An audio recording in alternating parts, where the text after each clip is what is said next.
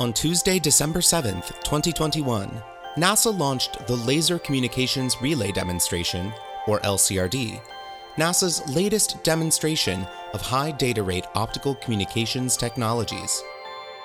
LCRD is demonstrating NASA's first two-way laser relay communication system, sending and receiving data using invisible infrared lasers. Over 5 episodes of the podcast, we encountered the dream, design, and future of LCRD and laser communications at NASA. If you haven't yet given them a listen, they're episodes 18 through 22. During the season, we solicited your questions about the mission with the hashtag AskScan on social media. We really appreciate all the great input we received. In this bonus episode of the podcast, we're going to answer 4 fun questions from our listeners, pairing each with a subject matter expert who can provide the context we need to better understand the LCRD mission. I'm Danny Baird. This is the Invisible Network.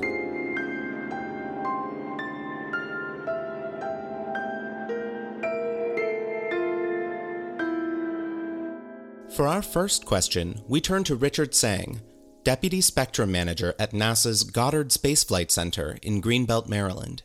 He works closely with missions seeking services from NASA's Near Space Network, which provides communications and navigation solutions to missions from the launch pad to 1 million miles away. My name is Richard Tsang. I'm the Deputy Spectrum Manager at NASA Goddard Space Flight Center.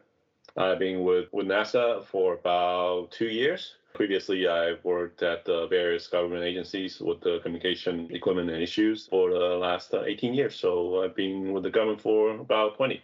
A spectrum manager is basically someone who manages how the radio transmission interact with each other and also how to avoid interfering with the transmissions from all the different systems that's using the spectrum.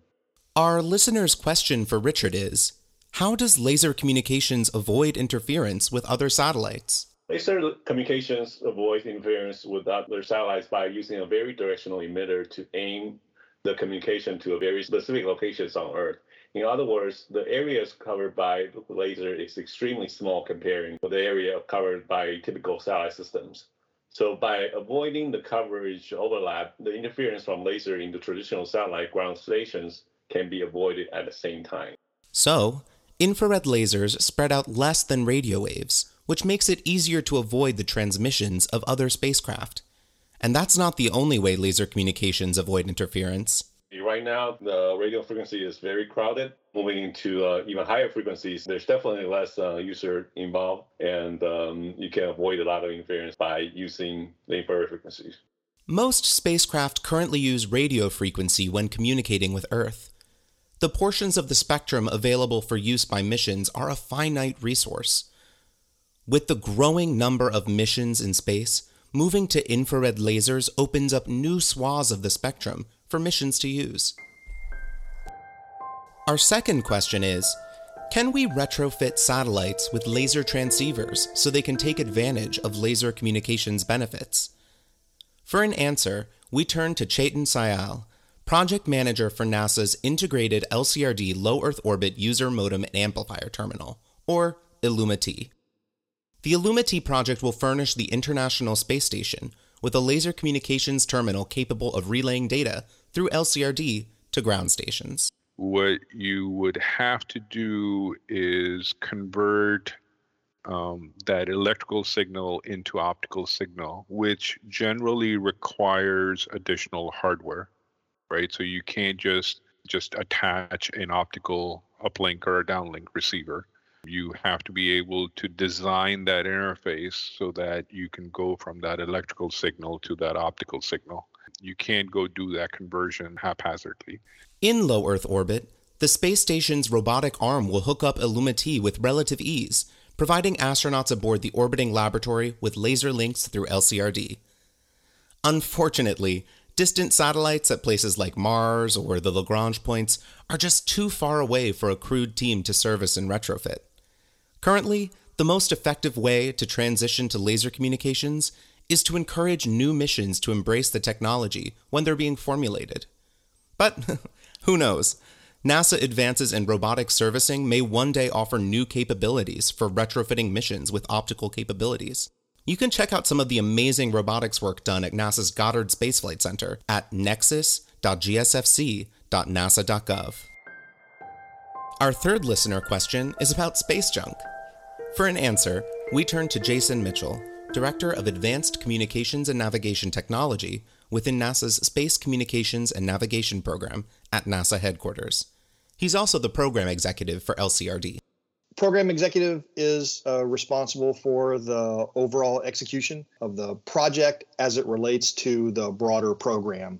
As a director, I have a portfolio of other optical projects as well, in addition to sort of traditional navigation projects, timing projects, advanced technologies that will support NASA missions.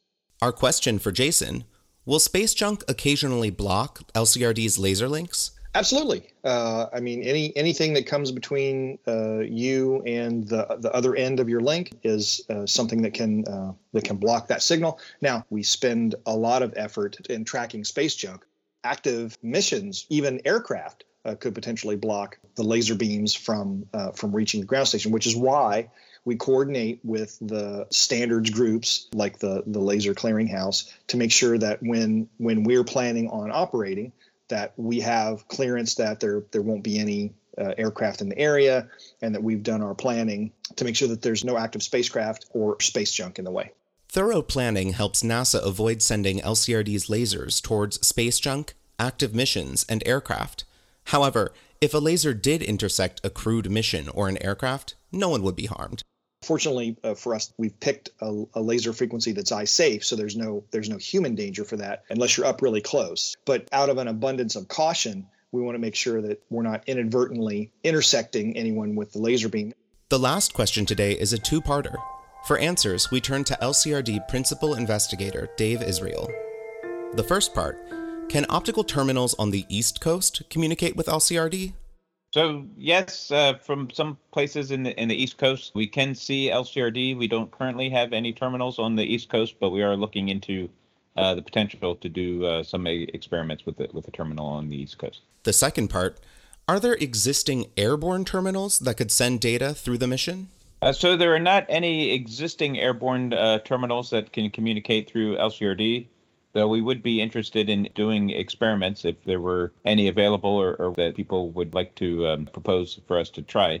Certainly an airborne system could be designed that would work through LCRD. We just don't have any that we're doing in our program, but we would be very happy to support that.